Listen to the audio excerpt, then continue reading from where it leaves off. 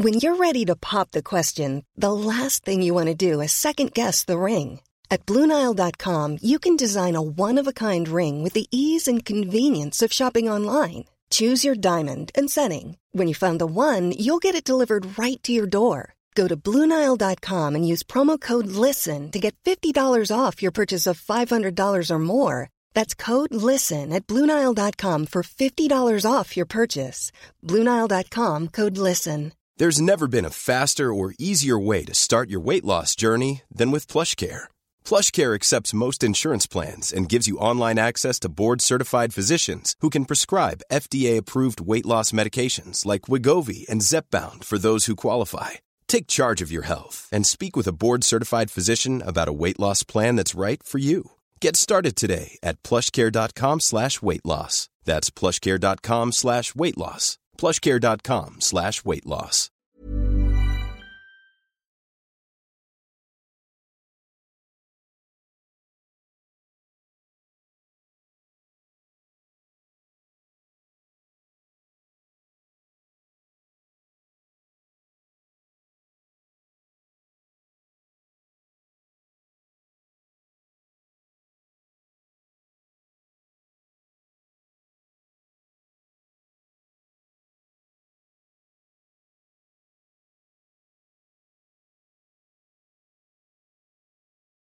This episode of The Huddle Breakdown is brought to you in association with the OneFootball app, your one-stop shop for all your football goodness. The OneFootball app is the best football app on the market right now. You can get your fixtures, your results, live scores, transfer news, squad updates, everything that you need on the team that you support is available now in the OneFootball app. The OneFootball app, you can subscribe to the team you support, and all of the stuff that you need on that team is available all in the one spot, and it's all completely free as well. So download the OneFootball app now using the link in the description below. Not only are you supporting the channel, supporting the Huddle Breakdown, you're also getting a top-notch football app as well. So use the link in the description below to download the OneFootball app now. And you're welcome along to the Huddle Breakdown as we look back to Celtic's 1-1 draw against Shakhtar Donetsk in the second game of the group stages of the Champions League. A disappointing draw in many ways, but a good performance again from Celtic as they get their first points off this Champions League campaign and remain third in the table after RB Leipzig lost their second game to Real Madrid. Juco James and Alan Morrison are with me as always. One thing that the podcast listeners won't have heard because I'll have taken it out is the ad for the OneFootball app, which is the sponsor of the content across the channel over the next month or so. And guys, one thing that I've noticed is my background might be a little bit different to the point in time that I recorded that ad, because I was outside, and as many people who are watching the podcast on YouTube right now are noticing, I'm inside. What's going on? It's a mystery to me. I couldn't track your movements after the first 3 months. I gave up. It was just too time consuming. I just want spreadsheets of all your movements, and it's too much. I just want to know: has your relationship survived, or is she wizened up? Well, I'm currently sitting in her sitting room, so it's still at that point. So it's still healthy enough. And for those of you who don't have any clue what we're talking about, I'm back at home, so we will be back to somewhat regular schedules over the next couple of weeks or so as I bed my way back in to real life, so to speak. Thanks to everyone who is watching live on YouTube, especially Lemmy, who says that it's 2 a.m. in Australia. So if you're watching from Australia, fair play to you. I don't know why you're doing that. You can get it afterwards, but fair play to you regardless. Thanks for joining us as we look back on Celtic's draw against Shakhtar Donetsk in the Champions League. First point for Celtic on the table, and just to run you through some of the stats, because I've actually had a chance to do a bit of prep before this show. Celtic were, in fact, the dominant team, as was reflected in the stats. Expected goals on FOTMOB is 1.48 to 0.38 to Shakhtar Donetsk. So Celtic were the dominant teams in terms of expected goals. And when it came to shots, Celtic 16-5, shots on off target 6-0, shots on target 6-2. Celtic were really the dominant team in this game. And I know, Alan, you brought up the SofaScore momentum shift that they do on their app, and it was pretty much all Celtic except for one period in the first half. after Shakhtar scored. Again, after the match, Ange asked about the performance, the result, and again he's saying that the performance was really good, and if they keep playing this way, then they will get the reward. So again, I was quite annoyed watching this game. I think, especially in the immediate aftermath, emotions do run high when it comes to these games. James, I was disappointed after this game, and I will explain why. Because it was a good performance again, yes, and again, it's positive. Celtic are back in the Champions League after a long time. They're not getting embarrassed when it comes to the teams that are, that they're playing against. They're playing their style. They're implementing themselves into the game. But if you're this dominant in a game, you need to win it at this level. Otherwise, you're going to end up back in the Europa League. And that's why I think I'm most disappointed, is that I know that everybody's expectations have been raised because of what happened over the last year and a half under Ange. And I know that you should be grateful with seeing positive performances from Celtic. But I don't think Ange is going to be happy with this result, because he knows that it was an opportunity miss. And that for me is the key phrase. This was an opportunity miss for Celtic, I think. Yeah, I would probably characterize my sense coming out of the game as frustratingly content, if that's a thing. Meaning that it was an opponent, given the circumstances and their style of play, that I expected that we should do very well against. I'm content that we actually did, so that's a good thing.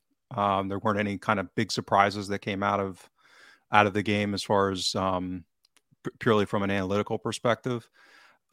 Frustrating because we didn't get 3 points out of it, and kind of the balance of play, we probably deserved it. I think saying that we were dominant probably overstates it a little bit. I think we were definitely we controlled the game. We definitely created a lot more chances.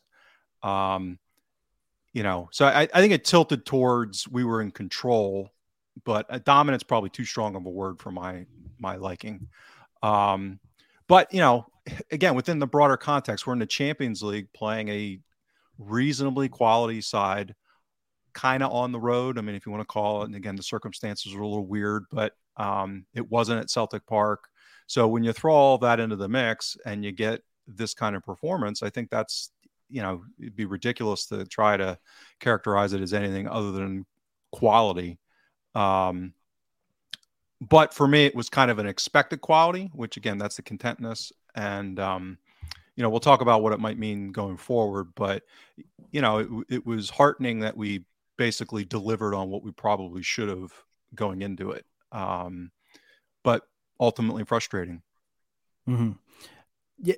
See, that's the thing. It's difficult for me as a Celtic fan who watched Celtic 2 years ago under Neil Lennon and that capitulation and how bad they were, and sort of reconciling how far they have come to the point where I was disappointed with getting a draw in the Champions League, even though it looked improbable that Celtic would be back in the Champions League in such a short period of time. But I think that's the expectations that comes with playing Champions League football, is that if you switch off for 5-10 minutes, you're probably going to get punished. If you don't take your chances, you're probably not going to win the game.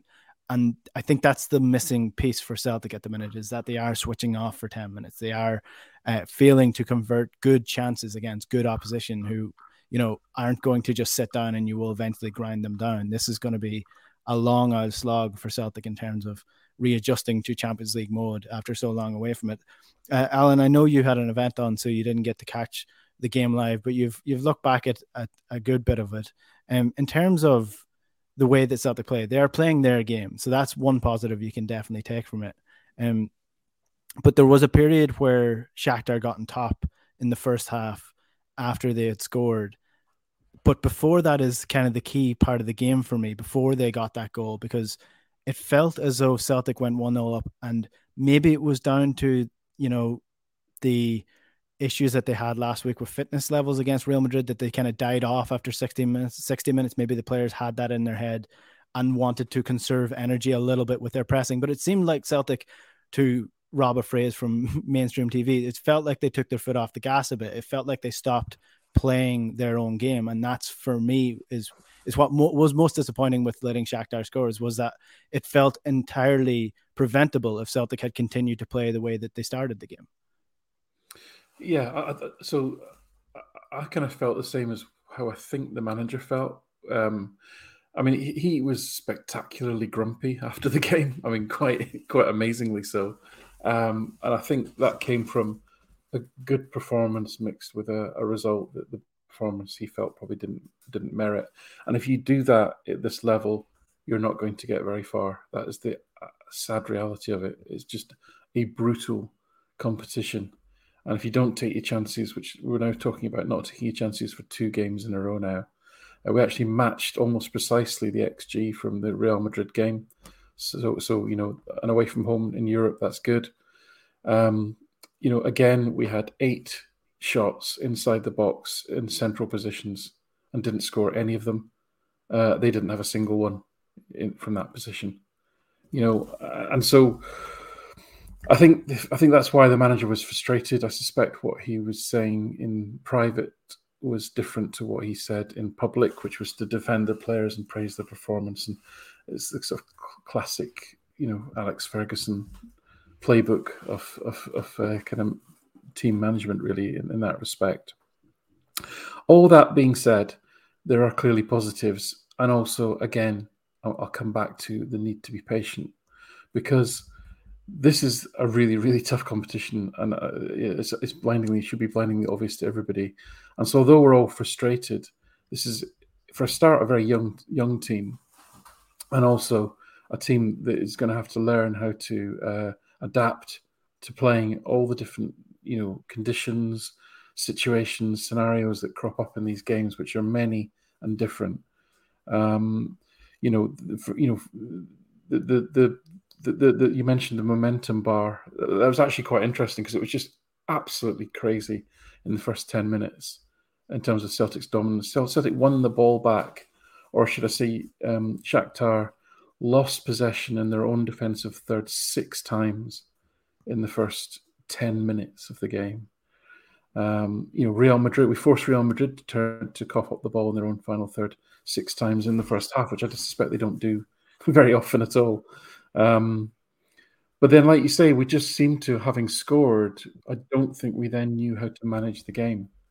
I don't think we knew how to find the balance between continuing to press super aggressively as we had done and continue to throw people forward, high verticality of passing, or whether they actually just ease back and not die on our feet, like you say, like we did against Madrid. And I don't think we got the balance right. And this is all part of the learning curve and of the experience that's needed at this level. So, just think back through, some of the really good Champions League teams over the last 20 years. Think how long it took Alex Ferguson. We mentioned Alex Ferguson. Think how long it took Manchester United to actually, easily the best team in England for 15 years. It took them a long time to actually find their feet in the Champions League. Manchester City still haven't won it, with all the millions and billions thrown at it. And actually, they took years to even be able to get out, and sometimes they weren't even getting out of the group stage. Paris Saint-Germain, another example. I know they've got probably a bit of a badly run club. Another good example I go back to is people old enough to remember an absolutely superb Olympic Lyon side from the early part of the century. It took them 3 years. They won the French title, I think, about 10 or 11 times in a row. It took them 3 years to learn how to get out of the group stages. And then for 9 years in a row, they always got out of the group stages, and they usually got to the quarterfinals or even the semi-finals. But that team had to grow and learn how to, deal with all the different situations. So I think we have to be really, really patient. I mean, you go back to the Postecoglou interview that he gave for Open Goal, where he said, what we want is this team to be a consistent Champions League performing team. And he also said, it may be after I've gone that they do that. And I don't think he was alluding to running off to Brighton or anything like that. I think he just recognised that it can take years to build up the nous and the game intelligence to actually compete and turn draws into wins. In games like this. So I don't think we can be overcritical of the team after 2 games, and I don't But I think it's right to be frustrated because clearly the game was there to be won. Celtic were clearly the better side, and it is very frustrating. It really is, because a win yesterday would have pretty much, I think, guaranteed European football after Christmas of some sort, and that may still manifest itself. So I think I would focus on the game management. I would focus on how long it takes, and then my final point is, I made the point last week that when we drew with Madrid, that we lost to Madrid, but what was really significant was that the very experienced players, Hart, McGregor, Juranovic, experienced international players, all played really strong games and all stood up. And then you look back to the goal that we conceded last night. McGregor gambles in midfield and misses the ball. Juranovic lets Mudryk run off him, and the shot goes through Hart, central to the goal. So that's your three most experienced players. Three things going kind of wrong in a row, and you do one thing wrong, and you concede a goal, and that's what happens at this level. And so they're going to have to. There's no secret here. They're going to have to grow and develop and mature and learn, and that's to me the main takeaway, really. Mm-hmm. Just so people are aware of how the group is currently standing, as you mentioned, the Real Madrid game against Leipzig ended 2-0. Real Madrid are top with 6 points. Shakhtar are second on 4 points. Celtic third on 1 point. RB Leipzig on the bottom of the table with 0 points from 2 games. Celtic now have 2 weeks off from the Champions League. So 5th of October is the next game. That's against Leipzig away.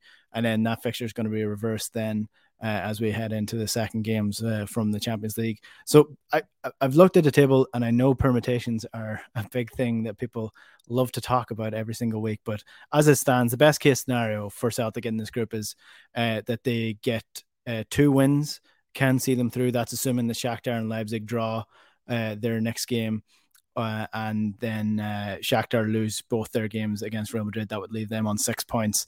Worst case scenario is that Shakhtar actually go and beat Leipzig again, which means Celtic would need a minimum of 2 wins and a draw from their final 4 fixtures rather, to get a minimum of about 8 or 9 points to get out of this group, or get out to the last 16 in the Champions League. So that's sort of where the group stands after the second game of the Champions League group stages. One thing that I do want to sort of tease out a little bit more before we get into the actual game itself is what we're mentioning here. And it's something that we talk about a lot on the show, is the performances and having patience and how that allows you to develop over the long course of the season. Now, one of the things that Pep Guardiola is very famous for is winning league titles, but he doesn't have as many Champions League titles to back it up. He doesn't, he hasn't won a Champions League title really without Messi and his team. He struggled to make that transition into knockout football in Champions League. And I want to tease that out with Celtic. Obviously, they're not going to win the Champions League, but, a quarterfinal would be a phenomenal result for Celtic to get to in the Champions League and the current standings of world football. When you talk about league football, performances are everything. It's the bread and butter of this show, really, is that if the performances are there, if the benchmarks are there, if the underlying data is good, then eventually it will come good. That's the sort of belief of the XG model and everything else that goes with it. In Champions League, it's a little bit different, I think. How long do we wait for this? How long do we think before the tide starts to turn in Celtic's favor if they keep this level of performances up? Because you only really get 8 games in the group stage. That's not really enough time for this to develop, I don't think. So there's we've talked about this since the show's inception, the practical reality of the disparity between sample size. I mean, if you're just talking about randomness and variance, which a lot of that enters into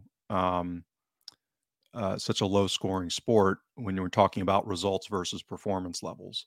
And, in cup competitions where it's one game, that's exponentially more volatile.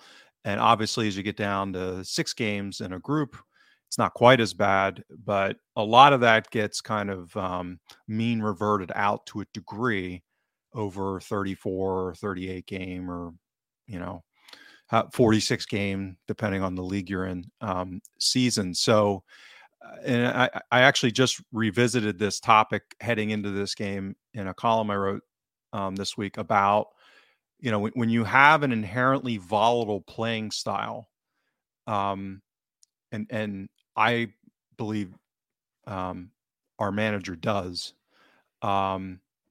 you end up with more volatile results relative to the performance. And I want to come back to this idea that we've played well the last two games. I think we played well yesterday. I think we played well for about 50 minutes against Real Madrid, but then Real Madrid slaughtered us, let's be honest.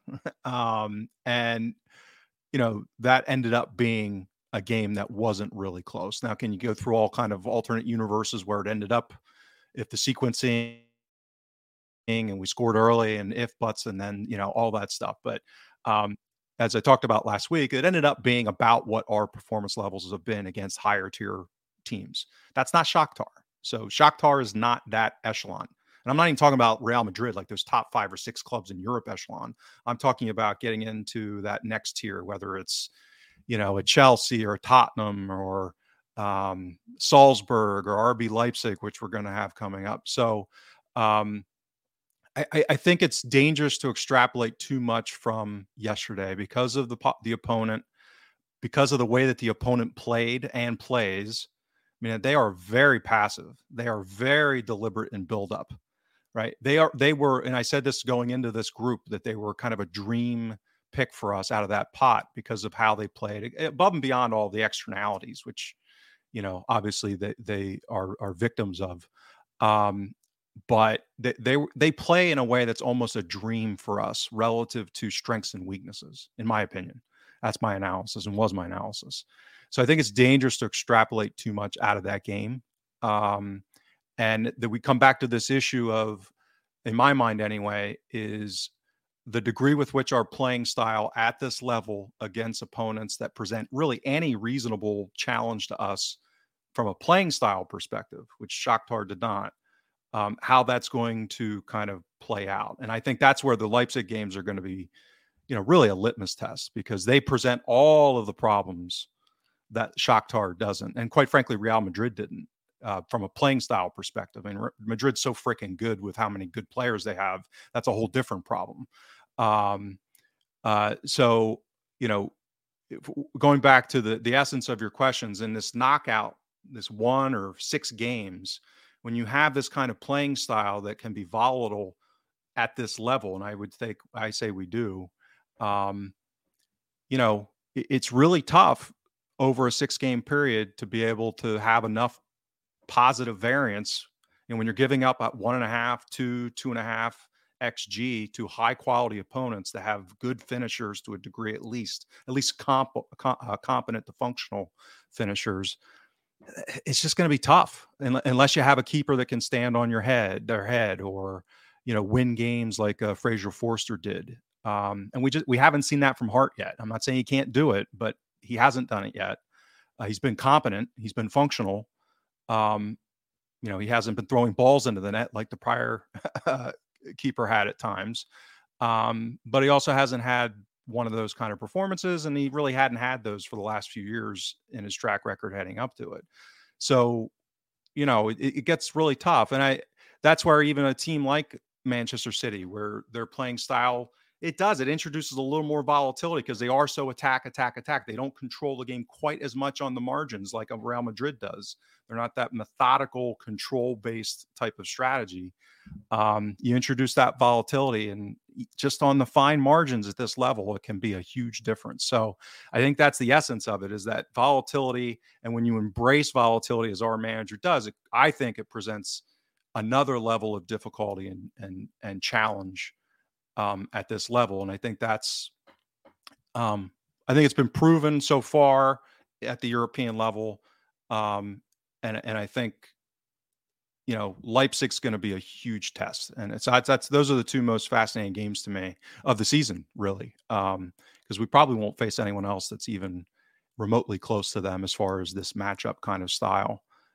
So I'll stop there. Sorry. Do you want to hop in this, Alan? Yeah, I can't disagree a little bit in the sense of, I think what one of the probably unsung successes. And the reason it's unsung is because you think any competent manager could do this, but you're surprised how few there actually are.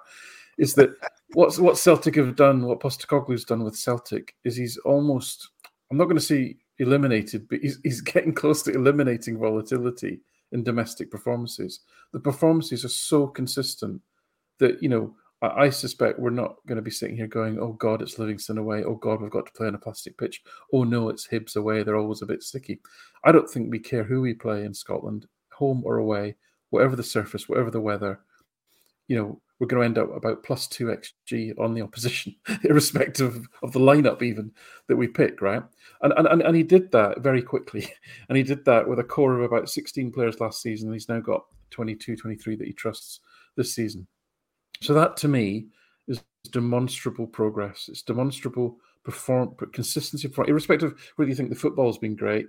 The underlying performance data is consistent, and the results are matching it. Okay, now he's had 30-odd games undefeated in Scotland to sort of perfect, refine, and improve, and there's probably more improvement to come on that.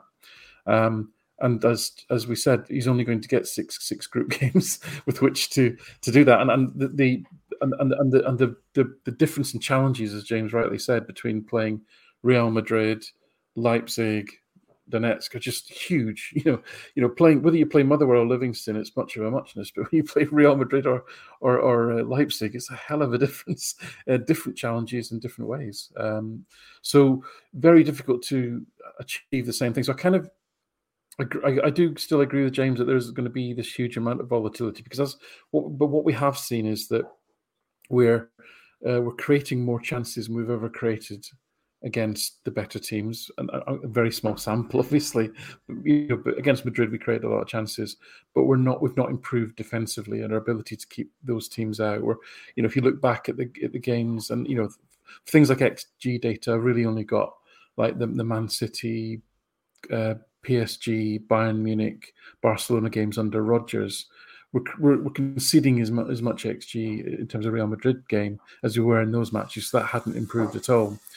But chink of light, game 2, I don't think we've ever conceded less XG in a group stage Champions League game than we did last night. Right now, I know it's circumstances were not in Donetsk's favour. Obviously, they're playing in Warsaw. The side's been decimated, but they still had a team that I reckon had at least 5, if not 6 players that absolutely walked it against Scotland in a World Cup qualifier for Ukraine. Right? These are not bad players. These are pretty solid players. So that's another positive. I think it's tiny samples, but if yesterday is an indication, it means that we maintained our attacking capability in against two very different opponents, and we improved massively on our defensive. We really did keep them at arm's length, and the fact that we kind of lost our way in the first half and then reasserted almost complete dominance in the second is another sign of maturity. But again, I come back to the way that they pace themselves, and which they'll have to. Madrid showed that we can't just blast for 50 minutes and then die and then lose 4 goals in the last 20 minutes. You got to be able to pace the pressing. You got to be able to pace the intensity over a 90-minute performance, and that's going to take time to perfect. And maybe we didn't get it right yesterday. Maybe we went the other way. Maybe we should have gone for the second goal, and that would have killed the game. And then you could have coasted in for 45 minutes in the second half. All very easy to sit here and think that. But these are the sort of scenarios that the manager's going to have to wrestle with in terms of how he then takes that team to the next level. The next level is getting what they deserve in terms of the performances. But the underlying performances is what I'll always come back to. And so far, so good on that score. I just worry that if you don't get what you deserve, you're only going one way in this competition. Yeah, I guess that's the main issue with the whole.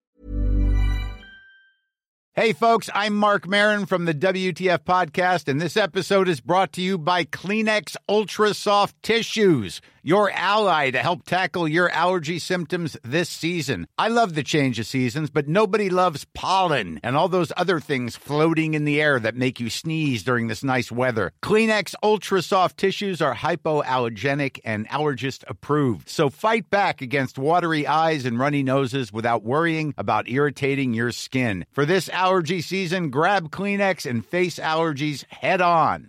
Selling a little or a lot? Shopify helps you do your thing however you cha-ching. Shopify is the global commerce platform that helps you sell at every stage of your business. From the launch your online shop stage to the first real-life store stage, all the way to the did we just hit a million orders stage.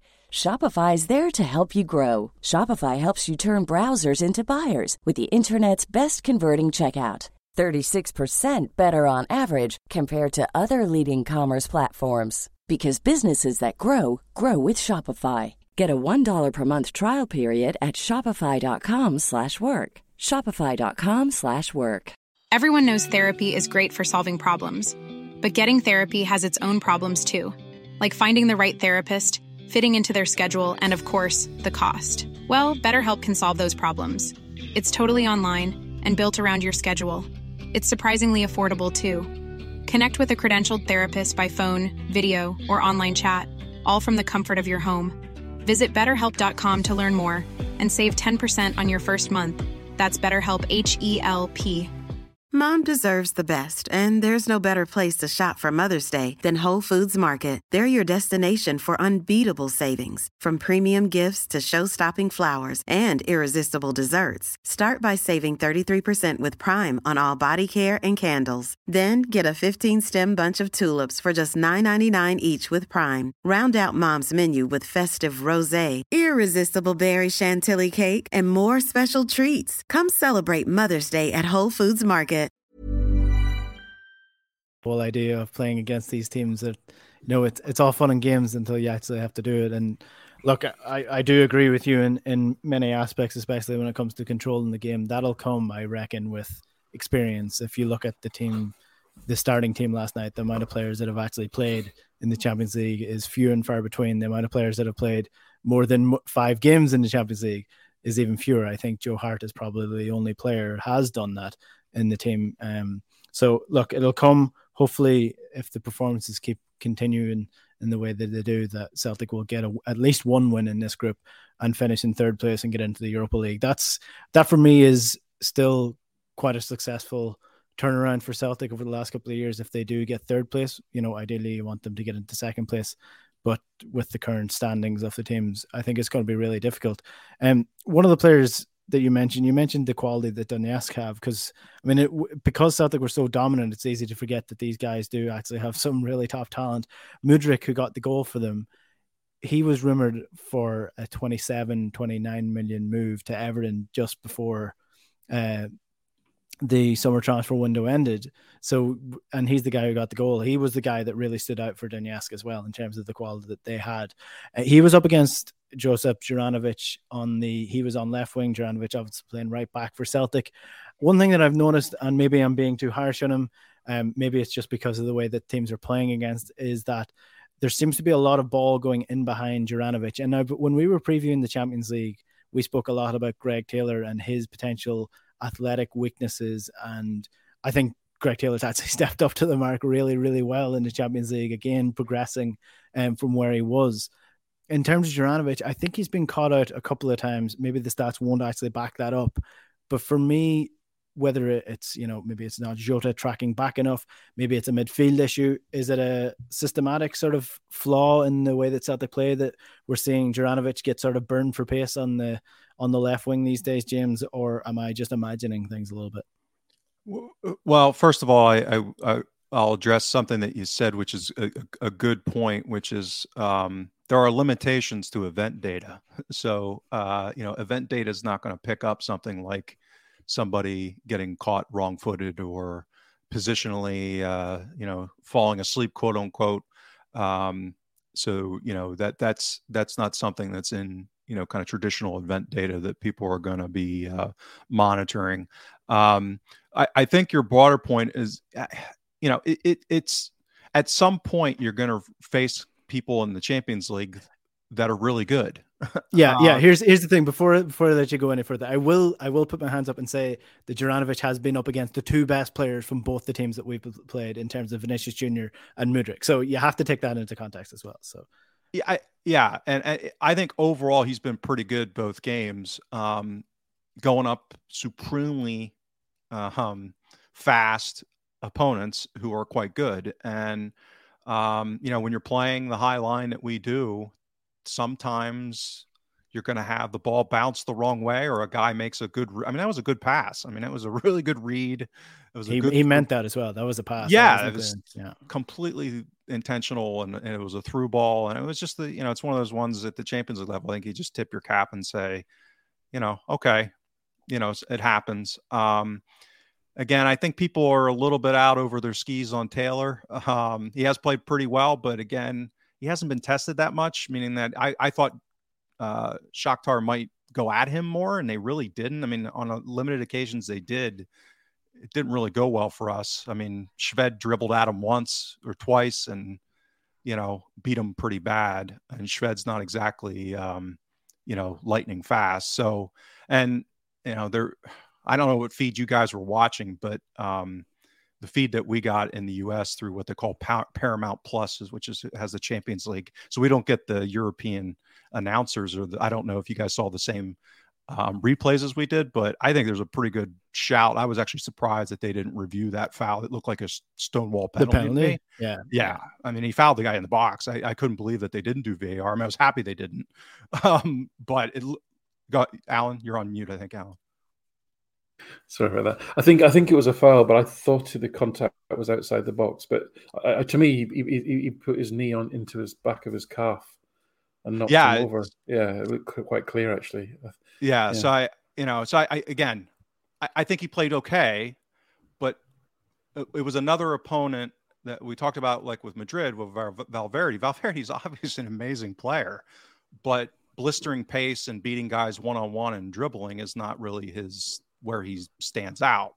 So, I could, seeing Taylor go up against Mudryk or that level of guy who's just going to get the ball and go at you with pace, that's where I think we're more likely to see some struggles with him that might even be worse than Juranovic with the same context. So, it's just I wouldn't be too critical on Juranovic in that regard. It's just one of those things, I think, that's going to be a structural vulnerability. It's the same kind of things we talked about, teams that might target behind. I mean, if you remember this when the Wayback Machine, like Alkmaar targeted behind our center backs with long balls because Hart wasn't coming out much. And, so that there are inherent vulnerabilities the way we play, and, smart teams are going to try to target some of it. And when you combine inherent vulnerabilities with a guy who's probably worth 50 million and receives a really good pass, then these things happen. Yeah, I wouldn't be too harsh on Joe Hart either for the goal. The first time I saw it, I was like, "Oh, could he have done better?" And then I rewatched. It's not ideal, but he absolutely human instinct to protect your face. I mean, he thumped it at him. I don't think he would have got it anyway if he got his hand up. I think he actually was just a little bit delayed in his reaction. But in terms of the midfield, Alan, the weakness in terms of the counter-attack has been exposed a couple of times, especially when Cal McGregor took the risk that eventually led to the goal. But in reverse, when you look at the attacking play, Celtic do go through the middle quite a lot. It's why they play the inverted fullbacks as well to sort of crowd the midfield and control that area.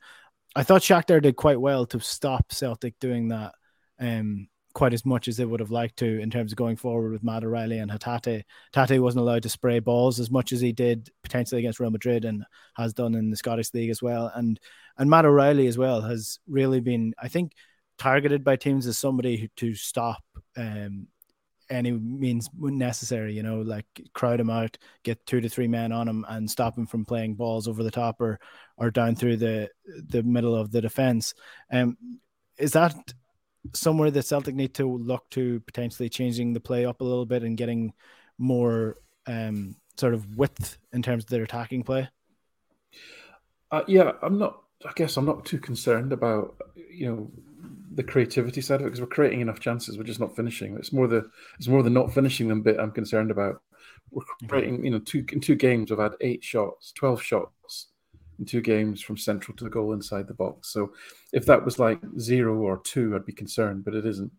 O'Reilly's been asked to do something a little bit different. I mean, out of possession, we seem to have this 4-4-2 shape, or even 4-2-4 shape, and depending on how deep, the opposition are, and we press right onto them. And O'Reilly leads the press. O'Reilly's often the most advanced player, actually, probably because Kyogo runs about so fast. He's so quick to get back, moving both directions. But so yeah, is there a little bit of O'Reilly? He's spending so much time in the centre forward position pressing. Then when Celtic get the ball, but what we have found in the first 2 games is that in transition, O'Reilly's ended up getting on the ball in the 10 position because that's where he was pressing from, and he's then been able to release balls very quickly and cause chaos. So I don't have a problem with that. I think it's working pretty well.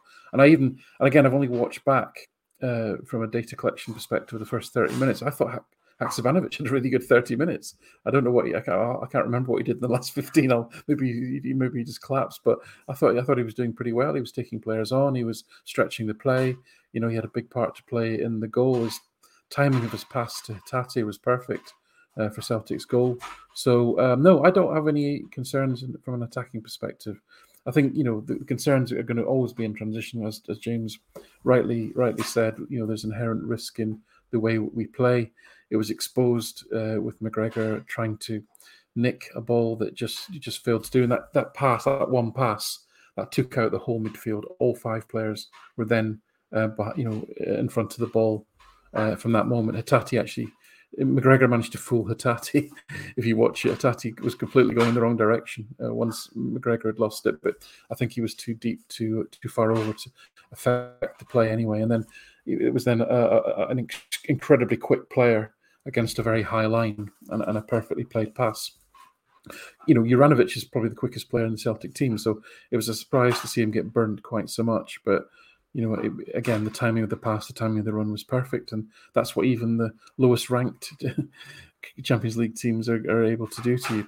Doesn't get any easier for Juranovic, because he's now got 2 games up against Nkunku of Leipzig, so that's going to be fun for him. Yeah, Haksabanovic sort of reminds me of Paddy McCourt in his early days of Celtic. Really exciting, really exciting, really good dribbler.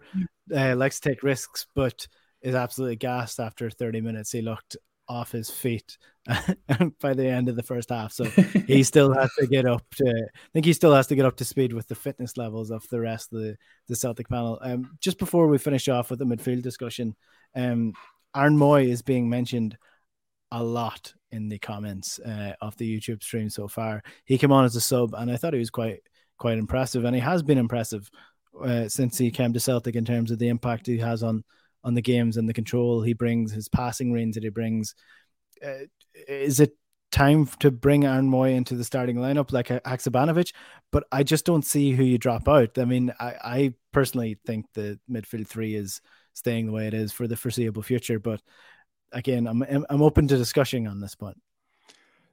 So part of it's a dual-edged sword in my mind. Part of the reason why we've been so competitive and good the last 2 games is that we haven't been perfect, but we've really cut down on the mistakes, right? And so to Alan's point, when you make a mistake like McGregor diving in, it just takes 1 or 2 of those in these games against this level of competition, and they translate into goals at a completely alarming rate, as we've seen over and over again in the Celtic past in Europe, right? That's been the meme almost of the first 10 minutes Celtic mistakes, and then we're down, particularly away in Europe, right? I mean, it's been our reality for how long now.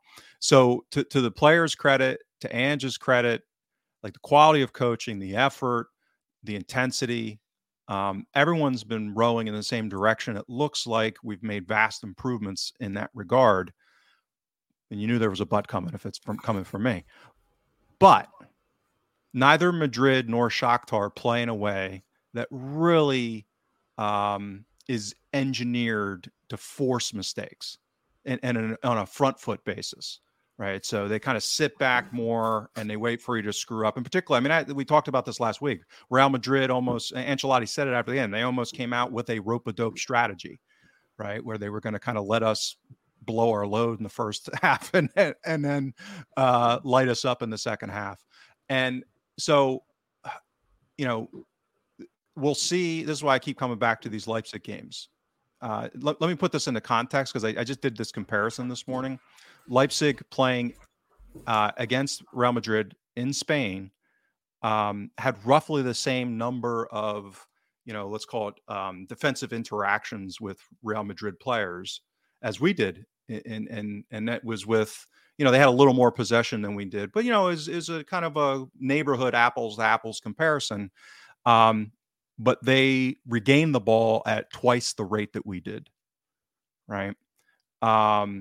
So, and against Shakhtar, their regain rate was 3 times higher than ours was yesterday against Shakhtar.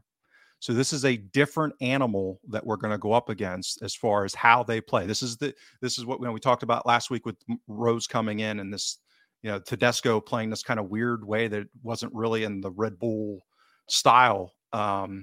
So, we're going to be confronted with a style of play with athletes that are at a level that are going to push the boundaries for us on not making mistakes. And that's where, these 2 first games were matchups where that just was not really much of an issue. So hopefully we are resilient. It's going to be that next step in that test, in my judgment.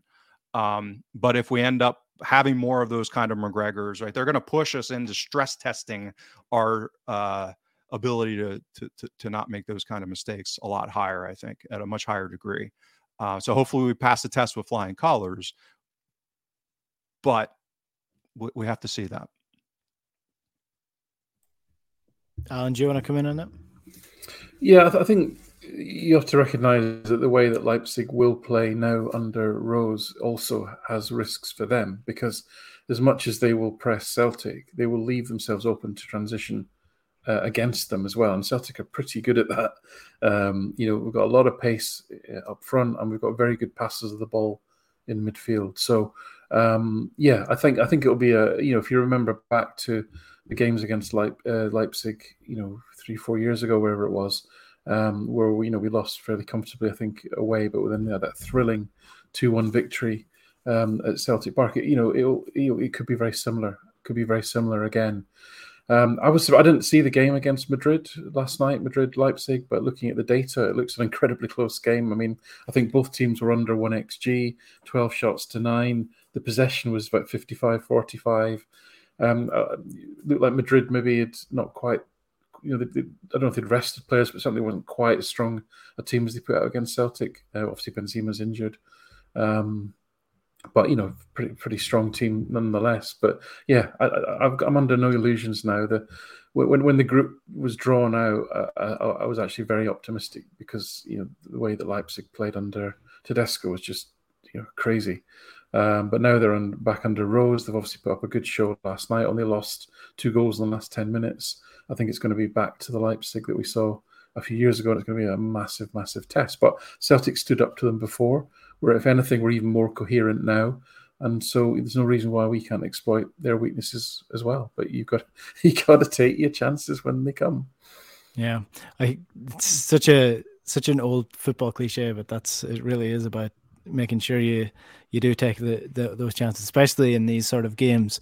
In terms of Leipzig, I think it's unfortunate timing for Celtic in many ways. I said before the draw happened that I wouldn't mind Juventus, and they are tanking under Allegri, so I'm still disappointed we didn't get a chance to play against Juventus. But what I would say is, like many games that Celtic play against, let's say Rangers, for example, I think Celtic are so much further down the road in their game plan, in their style of play, in the possession that they do, and the attack, and they're so much more coherent and consistent in what they do. And Leipzig just aren't quite that yet, even though Rose is going to come in and change things and improve things from where they were. They're not going to be quite as far down the road in what they want to do compared to what Celtic want to do. So I'm still optimistic that Celtic can at least get a point against them, if not beat them when it comes to the home game. So I still think that I'm still optimistic, cautiously optimistic that Celtic can get out of this group if results go its way. But I'm more pessimistic in the terms of we sort of need things to go exactly how we need them to go over the next couple of weeks in terms of the other results. So we'll wait and see. The last couple of years without Champions League football have sort of been weird, because every game you're building up to a league game, and I don't know, it just feels weird going back to playing St. Mirren this Sunday after these big games, especially without the game at the weekend. So I guess without going too deep into the St. Mirren game, is this something that Celtic are going to need to bounce back from? Do you think the players are going to be a little bit disappointed in themselves, or is it business as usual? Good. Who knows? This is where, to Alan's point, the earlier that he made, because that's actually his point was part of what I wrote about this week, was that how much we have dampened volatility domestically, and how really extraordinary that's been.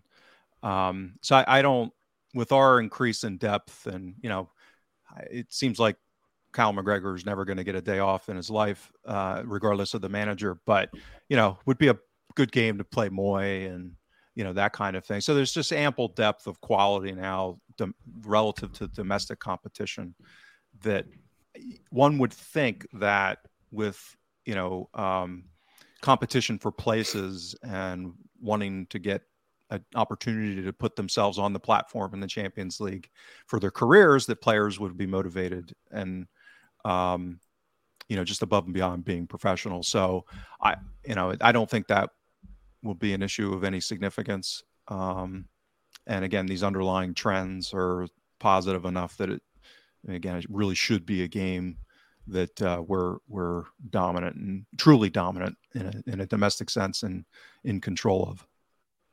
Mm. Yeah, I think if we'd been playing at the weekend, I think you'd have seen a significant number of changes to the team at the weekend. But I think the way it will go this weekend is we don't have a game now for 2 weeks after October. Yep. So I think based on how grumpy the manager was, and based on the fact we don't have a fixture 2 weeks, I think you'll see as strong, unless there's people carrying knocks, I think you'll see, if not the same team, as close to the same team again. Pretty much. Mm-hmm. I don't think you'll see any rotation unless it's forced on us. To be honest, listen, St. Mirren they're probably not the worst team in the league by they're a very long ball orientated side, 3-5-2, which they've been very consistent about that 3-5-2 in all the games. So whether they're more likely to fall back into a 5-3-2 in all honesty. Because otherwise they'll get ripped apart in the flanks. They won 3 games in a row, including wins against Ross County and Hibs, who are both reasonable sides, and then lost 3-0 at St Johnstone. I mean, I can't remember the last time St Johnstone ever scored 3 goals. It was probably many, many years ago. So that's a bit of a weird team. But as I say, I think that the most important thing is what Celtic do, and I think you'll see as close to the strongest team out against them, because I don't think the manager will want to let up at all domestically on the back, especially in the back of that performance. If he's going to be grumpy dropping a points on Wednesday, he's going to be mega grumpy if he drops any points against St Mirren. So I just think it'll be as strong as we go. Yeah, I think that's the main one. After watching Ange post match, it made me feel better about being frustrated, because I know a lot of fans are reluctant to be frustrated at this point in time because of how far we've come. But I think the manager's reaction tells you all you need to know about how he really felt about that game and how he really felt the result should have went. So I think we will see a little kick up the backside for this team, regardless of how happy the fans are or not with that draw in Shakhtar. Alan, before we finish up, I just want to say thank you for doing the podcast on such a sad week. I know it must have been difficult for you to muster up the courage after all the blackouts and the mourning. I'm just happy you took a break from mourning Her Majesty to come on the podcast and put on a brave face. So thank you for that. I'll be back. I'll be back in my little sad corner in about 30 seconds when we're done. Don't worry. Yeah, no TV, no radio, just sitting in silence in your. Oh no! I'll watch the BBC. Wall to wall, mate. Wall to wall. It's what you would have wanted. That's exactly what you would have wanted. Can I come and live in Ireland or America? I'm not too bothered where, but I'm probably not America because you spend all your time shooting each other, but maybe Ireland. We can't bloody skip it here either. Like,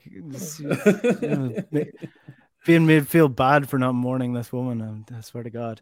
Anyway, that is all joking aside. We will be back with the Huddle Breakdown again next week, looking at the St. Mirren game, which again, it just feels so weird going back to sort of domestic football after playing Champions League football. But them's the breaks, as Boris Johnson once said. My thanks to everybody who watched on YouTube and who is listening to the podcast. If you want to get the podcast, if you're watching on YouTube, you can get it on Spotify, iTunes, or wherever you get your podcast. And if you're listening to the podcast and you want to get the YouTube, it's available on YouTube at Breakdown Inc. You can subscribe to the channel and get notified every time there's a new video that goes live. Like I said, I am back in Ireland now, so there will be more regular sort of scheduling with the Huddle Breakdown, and I'll be back doing my solo videos as well on the channel over the next couple of weeks. But until then, Alan, James, thanks very much. Thanks, guys. Thank you. Take care. All right. We'll chat to you later. Good luck. Mom deserves the best, and there's no better place to shop for Mother's Day than Whole Foods Market. They're your destination for unbeatable savings, from premium gifts to show-stopping flowers and irresistible desserts. Start by saving 33% with Prime on all body care and candles. Then get a 15-stem bunch of tulips for just $9.99 each with Prime. Round out Mom's menu with festive rosé, irresistible berry chantilly cake, and more special treats. Come celebrate Mother's Day at Whole Foods Market. Hey, it's Danny Pellegrino from Everything Iconic. Ready to upgrade your style game without blowing your budget? Check out Quince. They've got all the good stuff, shirts and polos, activewear, and fine leather goods, all at 50 to 80% less than other high-end brands. And the best part? They're all about safe, ethical, and responsible manufacturing. Get that luxury vibe without the luxury price tag. Hit up quince.com/upgrade for free shipping and 365-day returns on your next order. That's quince.com/upgrade.